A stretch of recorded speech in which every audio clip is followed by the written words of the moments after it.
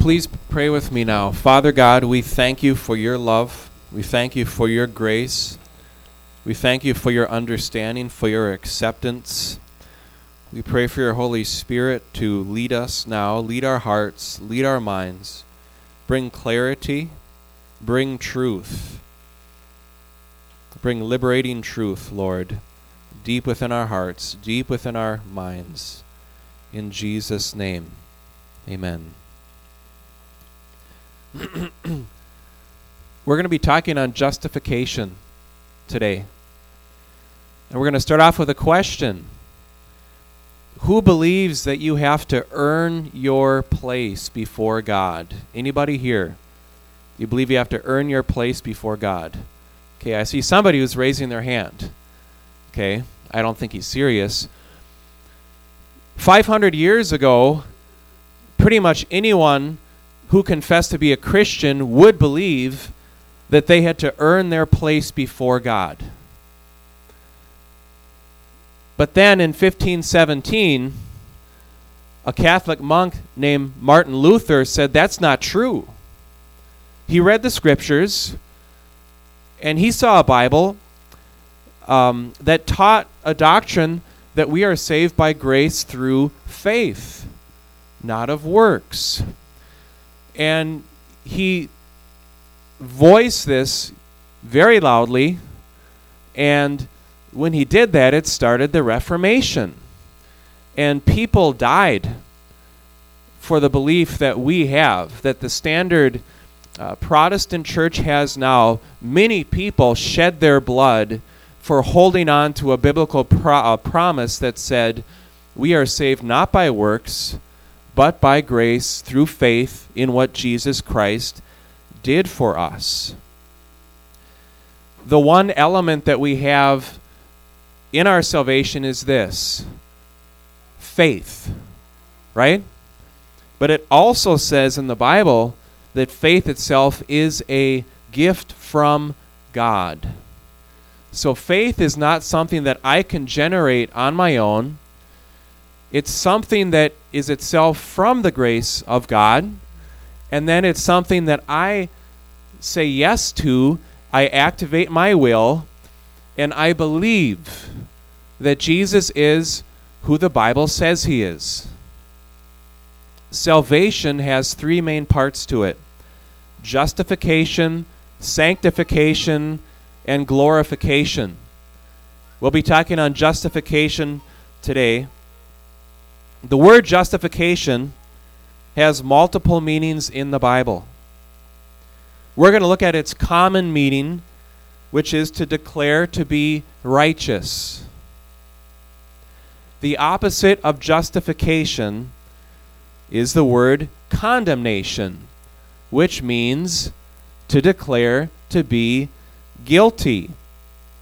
Anybody ever felt as a Christian, let's say you struggle with sin, you've fallen short, have you ever felt guilt oppressing you, weighing on you? Anybody? I see some hands up there, okay?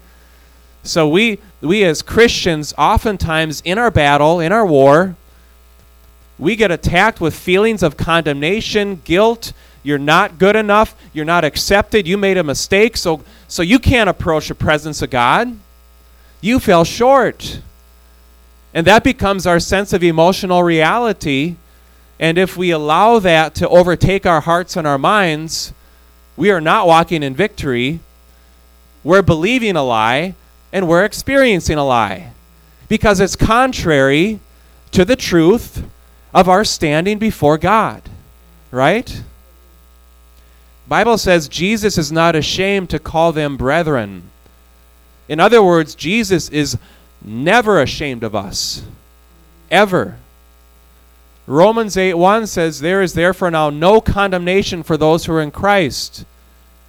That means we are declared not guilty for eternity. Okay? There's no guilt if you are in Christ, even if you have fallen short in your behavior. And when you believe that, you can walk in way greater victory in your emotional life and in your behavior. When we hear the gospel of Jesus Christ and respond to it in faith, that Jesus saves us from sin and from the just wrath of God for sinning, we are justified. This is a legal term. Justification is God's response to our faith in Christ. In other words, justification is something God does for us, that He gives to us, and not that we do for ourselves. It is a gift. Romans 3:26 says, God justifies him who has faith in Jesus. Romans 3:28 says that a man is justified by faith apart from works of the law.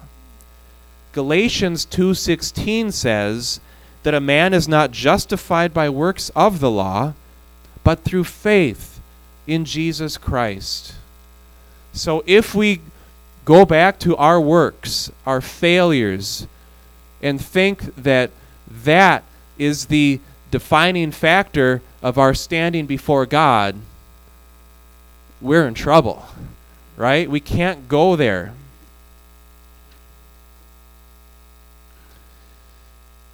But what exactly is justification? Justification is a legal act of God where He thinks of our sins as forgiven and Jesus' righteousness as belonging to us. And besides that, God declares us to be righteous. Why did God choose to do this?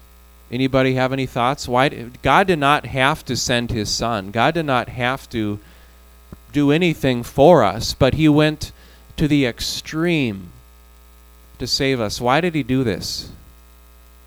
His love? He wanted a relationship. Any other thoughts?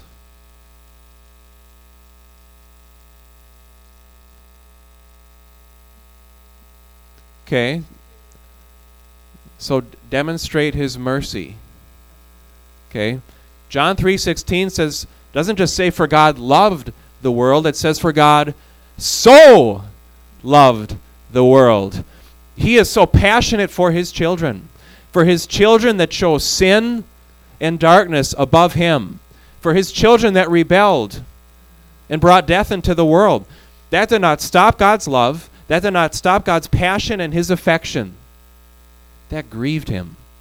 That grieved Him, because a loving father wants relationship with their child.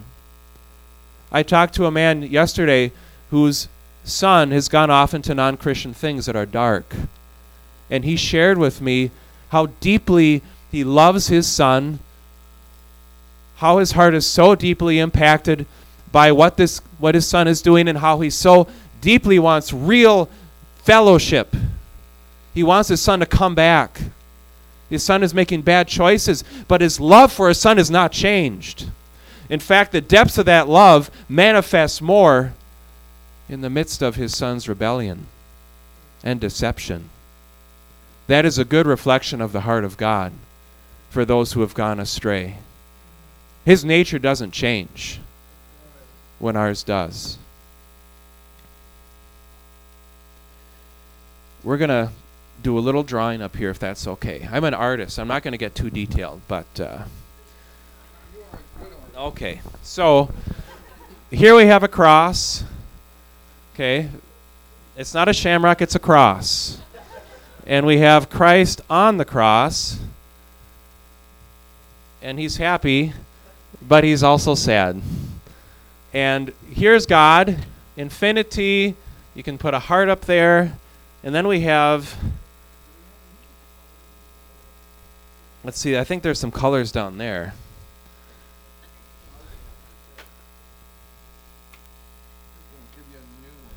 Okay.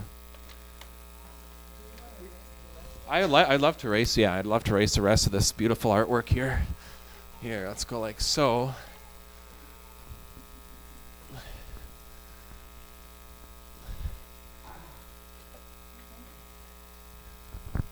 Thank you.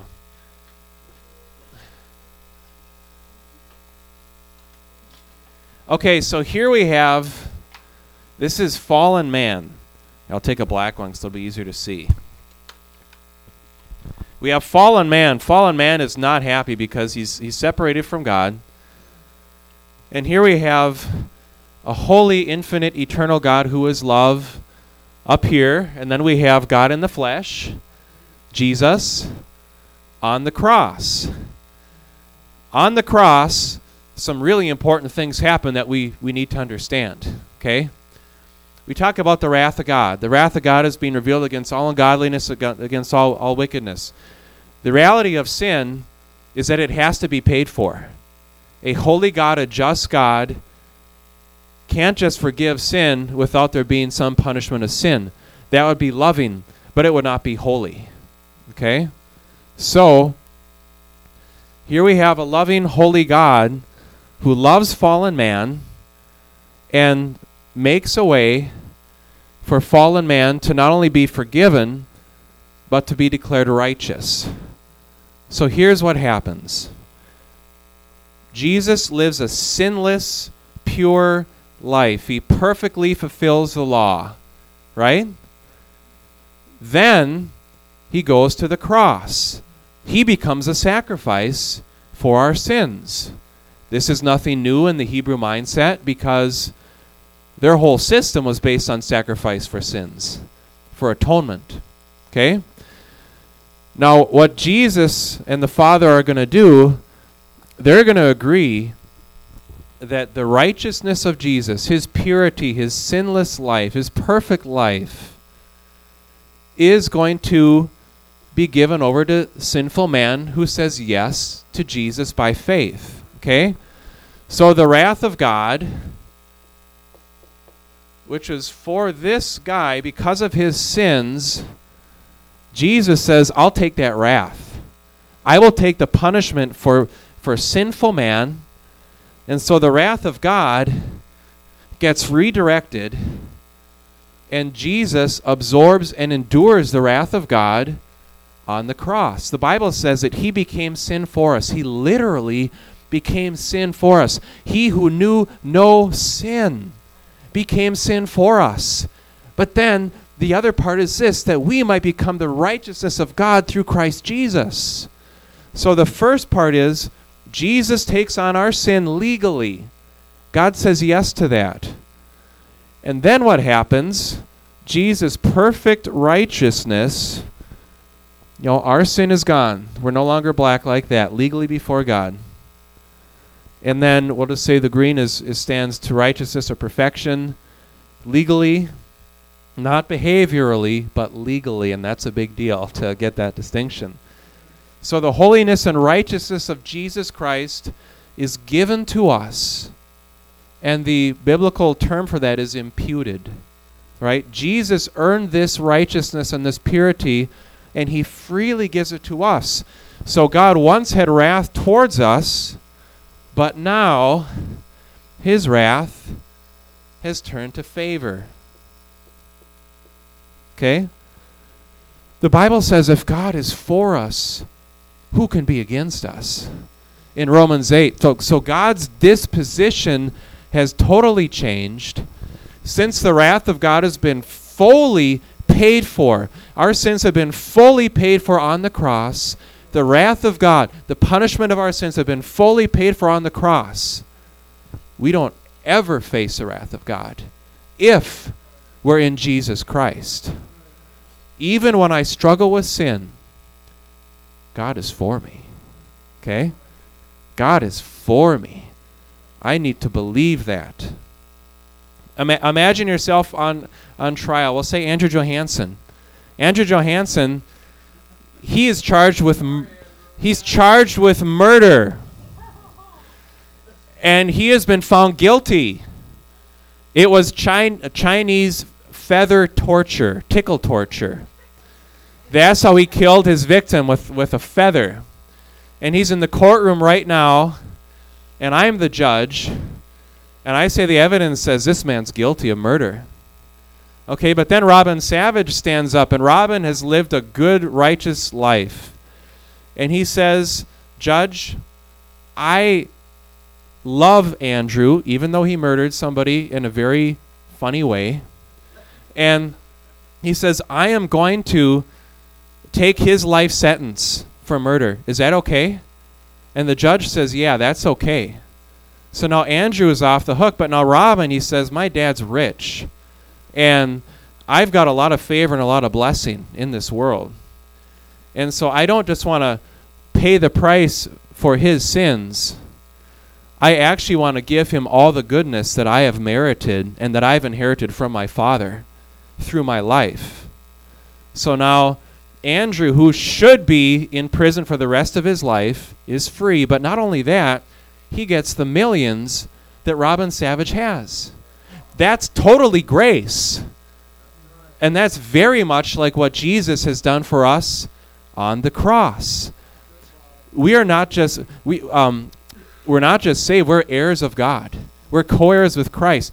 We're blessed with every spiritual blessing in the heavenly realms in Christ Jesus based upon what he did for us, not based upon what we did, because we never could do it.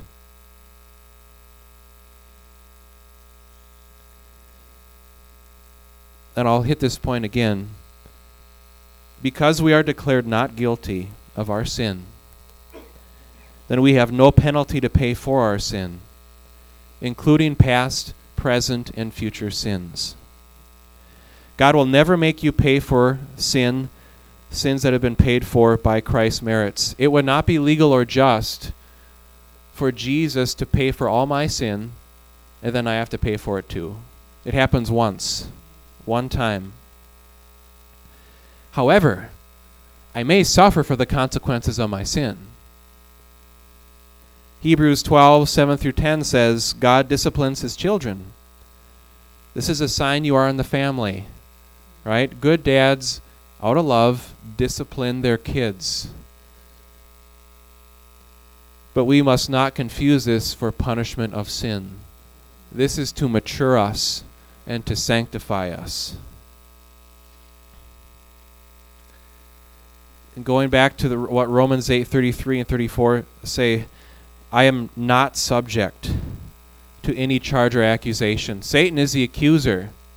He accuses us before God, right? And I have to understand that I am legally righteous now, even when I screw up. I am clothed with the righteousness of Jesus Christ. And I have to laugh at those accusations. I got to say, when he wants me to look at myself and my failures, I got to say, no, look at Jesus. He took my sin. He paid for my sins. And you know what, devil? I'm righteous. I am righteous. I am holy. I am under grace and not under law. So you can't use that against me anymore. That is spiritual warfare. That is using the sword of the Spirit, which is the Word of God, fighting the lie with truth, and walking in victory. By faith, you are legally placed in Jesus, in his righteousness. There is no condemnation for those who are in Christ. Romans 5:1 says, we have assurance that we are forgiven by God and at peace with him. We're always at peace with God if we're in Christ. Always. His arms are always open for us. And when we fall short and we sin, he's not going to get out a paddle. He's going to want to comfort us. And he's going to want to see us set free from whatever lie is pushing us into that false identity and that rebellion. We can get too focused on ourselves. Oh, I preached a great sermon today. Oh, I just served the poor. Oh, look at how good I am. Look at how righteous I am. Look at how wonderful I am. Is that a ditch? I think that's a ditch. Yeah, because I'm looking at myself. I'm looking at my works. And I'm trying to base my righteousness before myself and God on my works. And that tends to bring forth self-righteousness. Look at how great I am. Or I'm a vile sinner. I can never do anything right. God, just give up on me. I'm worthless. All I do is fail. that's another ditch, right? And that's condemnation and self-hatred and self-rejection. Both of those are two sides of the same coin, and that coin is called self, right? We are to look unto Jesus, the author and perfecter of our faith. And yes, we should have self-reflection. Yes, we should be aware of what's going on in our lives. But we got to look at Jesus and know that he always remains our righteousness. He always remains our acceptance before Father God. We receive Jesus' righteousness. We talked about that there. We legally have the merits of Jesus. Everything that he accomplished on the cross, everything that he did, living a perfect life, we receive that blessing. We receive that moral standing legally before God. Right? So we're legally without sin, but yet we struggle with sin behaviorally. The term is called imputed righteousness. God regards Jesus' perfect morality as belonging to us. 1 Corinthians chapter 1, verse 30 says, God made Christ to be our wisdom, our righteousness, and sanctification and redemption. This legal righteousness is not based on our holiness. Our moral behavior, as it pertains to walking out our salvation, will be discussed in the topic of sanctification, which Paul is going to be preaching next week. The term favor means friendly or well-disposed regard, goodwill. So God has nothing but goodwill towards his children, right? And now, with that being said, I want us to break up in some groups of maybe 3 or 4. And I have some specific questions that I'd like us to talk about with one another. And I'll throw out question number 1, and then we'll have a few minutes to dialogue through this. And then I'll throw out question number 2. Question number 1 is this: is it hard to believe that God is always for you? And if you can believe this, how will that impact your life? So find some people right now. Let's break them in groups right now and discuss that.